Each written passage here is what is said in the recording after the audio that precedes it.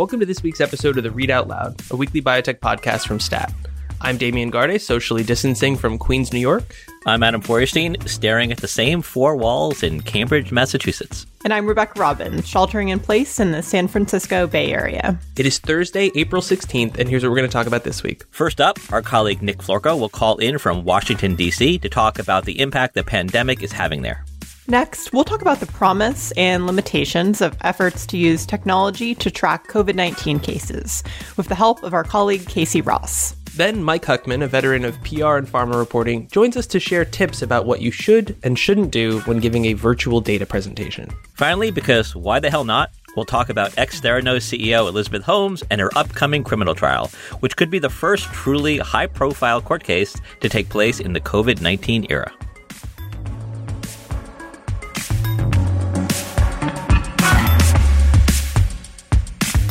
But before we get to this week's podcast stuff, Damian, Adam, and I humbly ask that you consider subscribing to Stat Plus. We do, and so at the risk of sounding too self-promotional, a Stat Plus subscription gives you exclusive access to news and analysis that often moves biopharma stocks.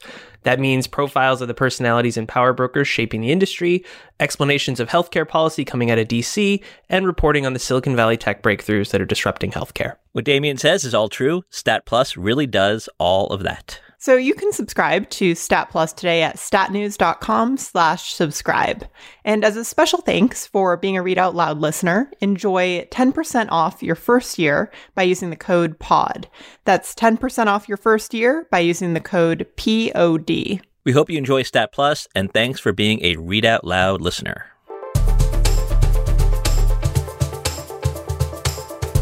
Today, I'm instructing my administration to halt funding of the World Health Organization while a review is conducted to assess the World Health Organization's role in severely mismanaging and covering up the spread of the coronavirus.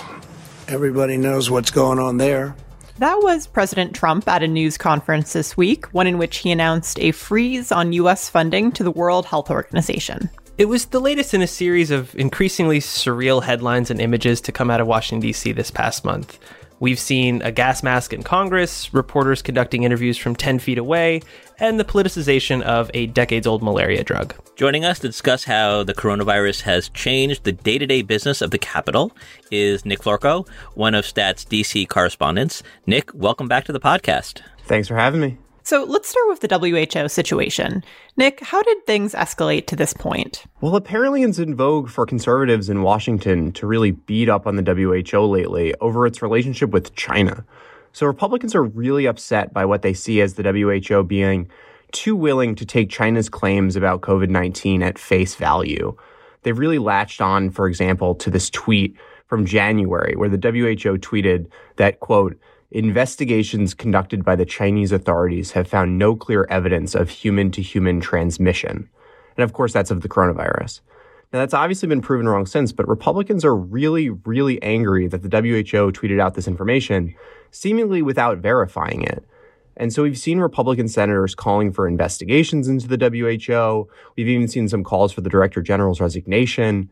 And Trump was the latest and most high-profile conservative to join the chorus of complaints. He previewed last week that he was thinking of cutting funding. And then this week, during his nightly news conference, he announced he was formally cutting funding. And then he just railed on the WHO for about 10 minutes. It was really a surreal sight. So in the days since then, how has both the WHO and kind of the rest of the international community responded to this? Well, the WHO's response has been interesting. So before the formal announcement, the Director General had pleaded with the U.S. not to politicize the virus. But after the funding freeze was announced, his Twitter has really provided some interesting glance into sort of what he's feeling. He's been retweeting messages of support from people like Melinda Gates and Jimmy Carter. And so that goes to your question, Damian, about sort of how the international community is responding. They're really not happy. But the Director General actually has been doing this weird thing where he's been tweeting out one or two words that seem to respond to Trump's actions. So I've counted 4 so far. There's been stronger together, love, values, and most recently, confidence. So it's a really weird time for the WHO. Wasn't Stronger Together Hillary Clinton's campaign slogan? It was. And I really wish somebody at the press conferences would ask him, does he know that? Because it was definitely interesting. So, Nick, shifting gears, your job as a DC reporter usually involves piling into congressional hallways, crowding around elected officials. How has the coronavirus changed all of that? It's really changed things a lot. So Congress is basically shuttered now, but up until a few weeks ago, there was still a contingency of reporters who were trying to get answers from lawmakers. And it was pretty surreal because normally what reporters do is what we call walk-in talks. It's what it sounds like. I mean, lawmakers are really busy people and they're seemingly always on the go. So you walk with them to their next appointment with your recorder in hand, and that's your interview. Now that becomes really hard when you're supposed to be 6 or 10 feet away. And there's some really great photos out there of reporters who are wearing masks, standing in a circle, all really craning their arms so that reporters can pick up what lawmakers are saying. Those photos are really going to go down in the history books. It's totally changed the way that reporters in Washington cover Congress. So back before coronavirus dominated every conversation, you were closely tracking the issue of drug pricing in Congress. Has that debate been sidelined by the pandemic? Quite frankly, the topic seems dead right now in Washington. And that's really not due to just some last-minute goodwill towards pharma, though I'd venture to guess here that there probably is some, given how central they are to the COVID-19 response. But the coronavirus actually motivated Congress to pass a lot of its so-called must-pass legislation before it shuttered in response to the pandemic. And advocates were really hoping that their drug pricing legislation could be tucked into those packages. That's basically how Congress works now. Hardly any legislation passes on its own. It's tucked into these so-called must-pass legislations. And so when there was no drug pricing legislation in the coronavirus package, it pretty much sealed the deal that drug pricing wouldn't come up again until at least the lame duck session in November after the election. And that's really bad news, quite frankly, for advocates. So on a similar note, just a few months ago, I think we were all preparing for a presidential campaign in which healthcare and the cost of medicine would be central issues to the debate. Now, is the coronavirus and the government's response to it, is that probably going to drown all of that out as the campaign moves forward? Well, it's been a weird campaign season for sure. I mean, there's been some attempts by Democratic groups in particular to make the election really a referendum on Trump's pandemic response. I mean, there's a Democratic aligned group, for example, called Protect Our Care that set up what they call a coronavirus war room. And they're just churning out attack after attack after attack daily on Trump. I mean, just this week, they put out an ad criticizing his travel ban, for example, that they ran on the president's favorite station, Fox News. But it's been interesting because the election also isn't this 24/7 news cycle that it has been before. I mean, there's no big rallies. The conventions are delayed. Joe Biden is taken to do these odd scripted videos in his library. And so it's sort of hard to figure out exactly how coronavirus is going to play in the campaign so far. I mean, there's definitely groups that are trying to make it the issue, but we still kind of don't know. And I'd say if you want to read some of the tea leaves, my colleague Lev really does have a good story out on Stat right now about this issue. Democrats trying to figure out how to message around the coronavirus and the campaign. Nick, you're a really tall guy, so I hope that extra long reach helps with those walk and talks. Thanks for joining us. Thanks a lot.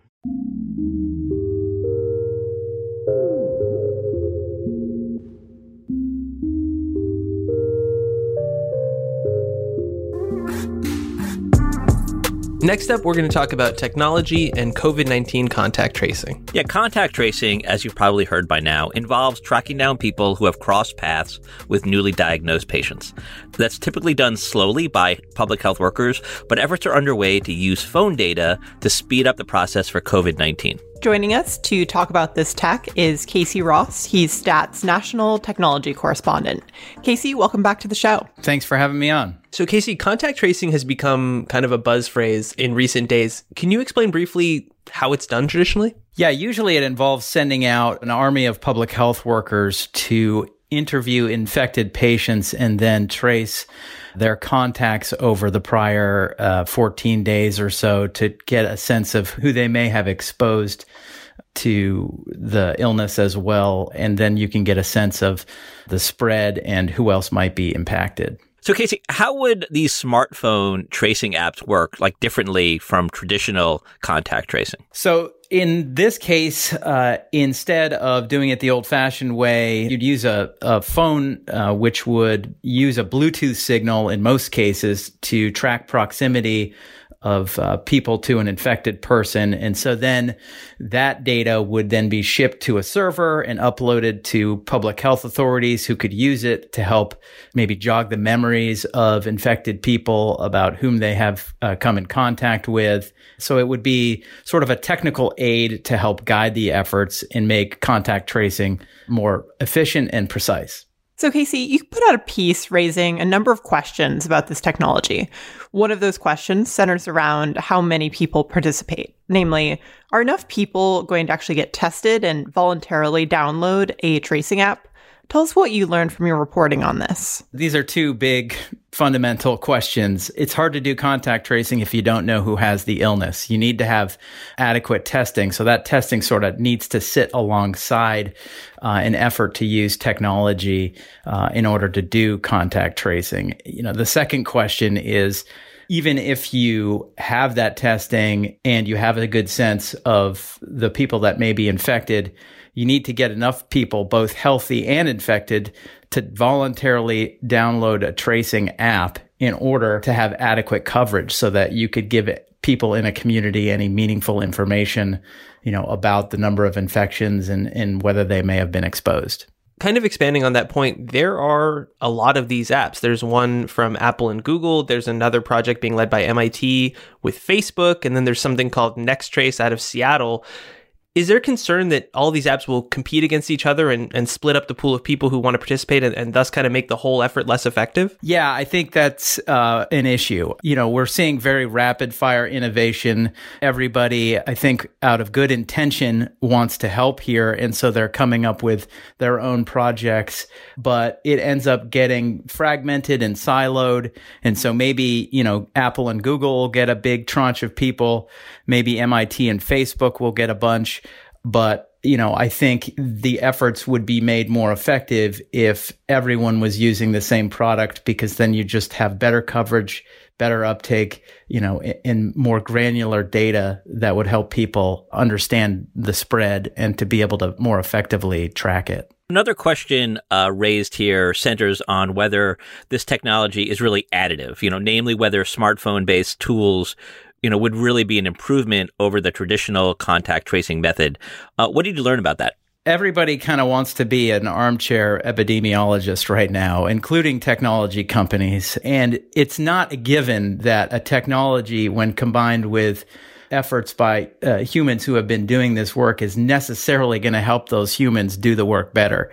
You really don't know whether, if a public health worker, for example, shows, phone data to an infected patient, is that going to turn the patient off? Is that going to get in the way of what needs to be a trusting relationship for those public health workers to get information out of people?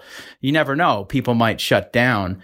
So it's easy to assume that technology is going to work, but it's much harder to sort of prove that in practice and be assured that this is going to actually be helpful. So another issue at play here is the fact that smartphones aren't always distributed evenly across the population. Are these tracing apps going to be able to guard against bias and discrimination? I think that's a major question that they're going to have to answer going forward, because you do have very uneven penetration of smartphones in markets around the country. It's not going to serve the country or people's interests well if you have it working in a wealthy community, and then not in one where there are higher rates of poverty and less smartphone use. So I think that's a really important question that the companies that want to do this, and especially governments who are overseeing it, need to answer and be sure is addressed. Otherwise I think you can have real equity issues. Casey, thanks for joining us. Oh, it's my pleasure. Thanks again for having me on.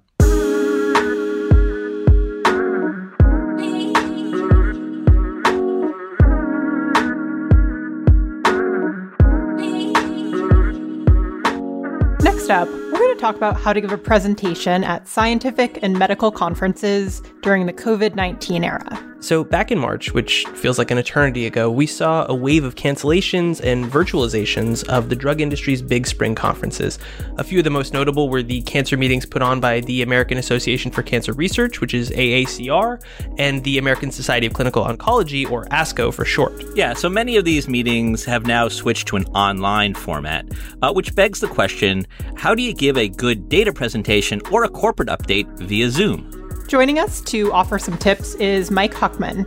He's a global practice leader at the PR firm W2O. He's experienced all the big drug industry meetings from both sides of the podium, first as a biopharma reporter at CNBC, and now in his career advising drug companies on how not to be boring. Mike, welcome back to the podcast. Thanks for having me. It's great to be back with all of you, and it's really great to hear each of you sounding nice and healthy and good. Thanks, Mike. So first, tell us about what you used to do in the pre-COVID-19 era to help executives prepare for presentations. Is really winnowing it down to a place where less is more. I think as all of you and your listeners are aware, there is a tendency, especially among scientists, principal investigators, to throw everything and the kitchen sink into their presentation and to put them on their slides. So it's really working with them to edit and crystallize everything down to what are the key takeaways. And let's just focus on that and save everything else for the Q&A. And Mike, how have you changed your business coaching executives during the pandemic? Working with them like everybody else is. So essentially using Zoom or other platforms and connecting with them virtually, looking at each other on our laptops, but still doing the same work, just obviously not in the room. So it's been an easy lift and shift.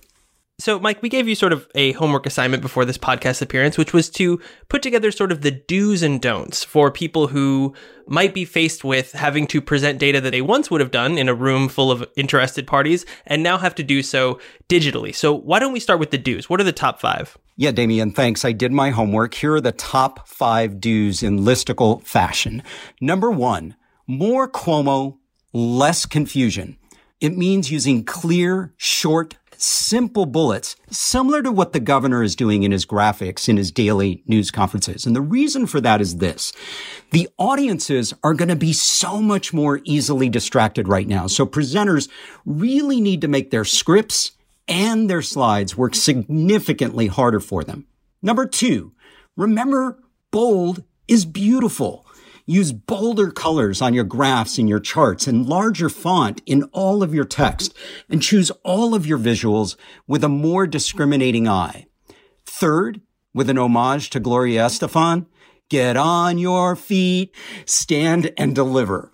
Make sure that your laptop, your camera is at eye level, maybe even a little bit above. It really puts you more into presentation mode. You're going to be standing at the poster or at the lectern on the dais anyway, if this were a real life in-person meeting. So do the same from your home or office. And you'll find that it also helps open your diaphragm. It really gives you more breath and it gives your voice more power. I'm standing right now as I'm talking to you. Number 4. Make your voice heard. Use a handset that has a good mic. There's no need to go out to a store. You can buy one on Amazon. And here's why. Relying on the computer mic can make you sound echoey and make your voice harder to hear. And number 5, let there be light. Make sure the light is in front of you. If you're what's called backlit, in other words, the light, the windows are behind your head, you can look like you're in the witness protection program, kind of those shadowy figures you used to see interviewed on 60 Minutes back in the day. However, if you still find that your face is in the shadows, consider buying what's called a ring light. Also available on Amazon. And you guys, as far as I know, I do not own stock in the company. So, Mike, those are all great tips, and I can tell you that I have followed none of those during my recent Zoom calls, so I will try my best to work on it. Why don't you give us now the 5 pieces of advice that people shouldn't do? Sure. The number 1, don't hide behind your slide. The audience not only wants to hear you, they want to see you. So use the camera. Make virtual eye contact, if you will, with the audience, even if it's just for a few moments during your presentation. Number 2, don't ignore social distance on your slides. Don't overcrowd your slides by, and I'm going to use an extreme example here, squeezing a Kaplan-Meier curve, a waterfall plot, a spider plot, a forest plot, a box and whiskers plot, and then 10 bullets on top of all that onto one slide. We've all seen it. Happens every day, all day. Number 3, don't be human ambient. The audience is likely at home. They're distracted. They're multitasking. So use inflection and gesticulation. See what I did there? Give greater verbal emphasis to the most important stuff. Number 4, and I don't mean to be flip here, don't go coronaviral. Look, you should try to find a private, closed-door room with a good backdrop and turn off your phones, turn off the volume on all your devices. Don't be bothered, though, if the dog barks, the baby cries, a siren blares, or the neighborhood is applauding during hospital shift change outside your window. Just roll with it. People are used to that by now. On the other hand, don't become the latest work from home meme. So position your camera so it can't possibly capture the kids, the dog running in and jumping up. Get rid of any clutter and any distractions in your background. And please, for gosh sakes, don't use those distracting virtual backgrounds, and make sure you disable the apps like Snapchat filters. I think we all can remember the recent viral video of the local TV news reporter who had his Snapchat filter on while he was doing Facebook Live. So don't be that guy. And number 5, don't forget to check the tech. Make the time, please, to practice and rehearse. You're going to be at the mercy of the technology more than ever before. So do dry runs with a friend, a colleague, a family member to make sure you look good, you sound good, and then invite constructive feedback on your performance.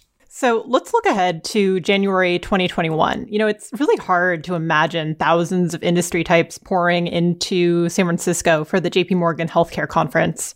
What do you think, Mike? Is that meeting going to happen in 9 months? I think it depends on whether COVID-19 circles back around. Number 1. Number 2, it depends if maybe we have an antiviral or more than one antiviral by then. It's clear to everybody here we likely will not have a vaccine by then. So I think that it is going to happen unless one of those things does or doesn't occur. But here's what maybe it will finally push. Let's get it out of that crowded hotel. Let's not squeeze into those old hallways and rooms. And maybe let's go to the Moscone Center where there's more room to truly keep social distance.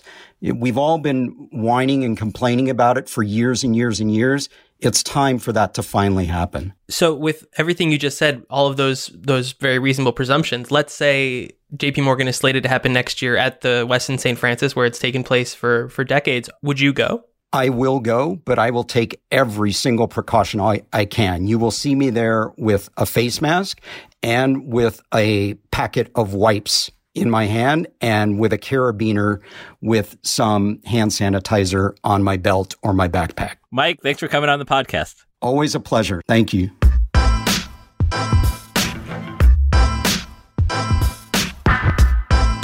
Finally, we're going to talk about what was supposed to be the blockbuster court drama of the summer. That is the criminal trial of ex-Theranos CEO Elizabeth Holmes. Yeah, so Rebecca, tell us how the pandemic has impacted the timing of that trial. So the trial has been delayed. It's now been rescheduled optimistically for the end of October. And that was during a teleconference I listened in on yesterday. I think that timing, though, remains pretty hopeful. The judge noted that the trial could still be pushed back to early 2021, given the COVID-19 situation. And I think it's not unlikely that that happens. So, Rebecca, how might COVID-19, this crisis we're all living under here, affect the Elizabeth Holmes trial? Yeah, so something really fascinating about this is it could become the first really high-profile court trial to take place during the COVID-19 era. That could mean everyone's wearing masks, everyone's staying 6 feet apart from each other to avoid the risk of infection for, the many lawyers, members of the jury, journalists, spectators that are expected to crowd the courthouse in Silicon Valley where it's going to take place. And keep in mind, this is going to be a spectacle. It's going to be a huge show that's going to be talked about on the TV news every night because there's so much interest in this case. One thing I was speculating about on Twitter that would be pretty bizarre is, there's a lot of talk, of course, about blood tests for antibodies to see if people have already had COVID-19 and may have built up immunity. And it would be pretty interesting if at that point people who want to enter the courtroom need to get a blood test or show that they have gotten a blood test in order to get into this trial for Theranos, which has quite the history with blood tests. Well, yeah, that's kind of the surreal part. So I'm sure everyone listening to this recalls that the animating factor of the Theranos story is the company claimed to have a technology that could do certain things with blood that it turned out not to be able to do. And the ensuing alleged fraud is why we're talking about this. But even in a practical sense, in that world that you imagine, Rebecca, where entering the courtroom might require taking a blood test, could that impact like jury selection? Like if I'm Elizabeth Holmes' attorney, I'm not ecstatic about the world in which I'm going to be trying this case. Yeah, I think that's very right. Brad Longcar, the biotech investor, tweeted, quote, "Have to imagine the defense feels a lot worse today now that the gravity of public health and diagnostics are so front and center to everybody," end quote. And I think he's absolutely right. It's going to be really hard to find a jury that's willing to take lightly alleged lies about diagnostic testing, especially in this new world where everyone is sort of a minor expert on diagnostic tests. People know a lot more about this than they did 3 months ago. Guys, too bad there isn't a kind of small desktop device that could detect coronavirus antibodies with a teeny tiny drop of blood. That would be great, wouldn't it? I think a great alternate headline for this story is that faulty testing delayed trial surrounding faulty testing. Ba-dum-bum.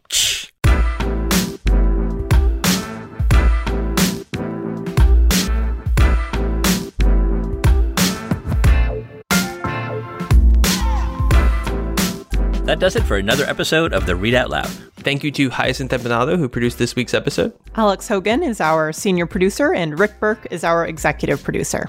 And we'd love to hear from you. Tell us what you like about this week's episode and what you didn't like. Tell us whether you think Elizabeth Holmes should wear a mask at her court trial. You can do all that by sending us an email at readoutloud@statnews.com. We really do appreciate the feedback. And if you like what we do, you can leave a review or a rating on Apple Podcasts or whichever platform you use to get your podcasts. Stay safe and see you next week.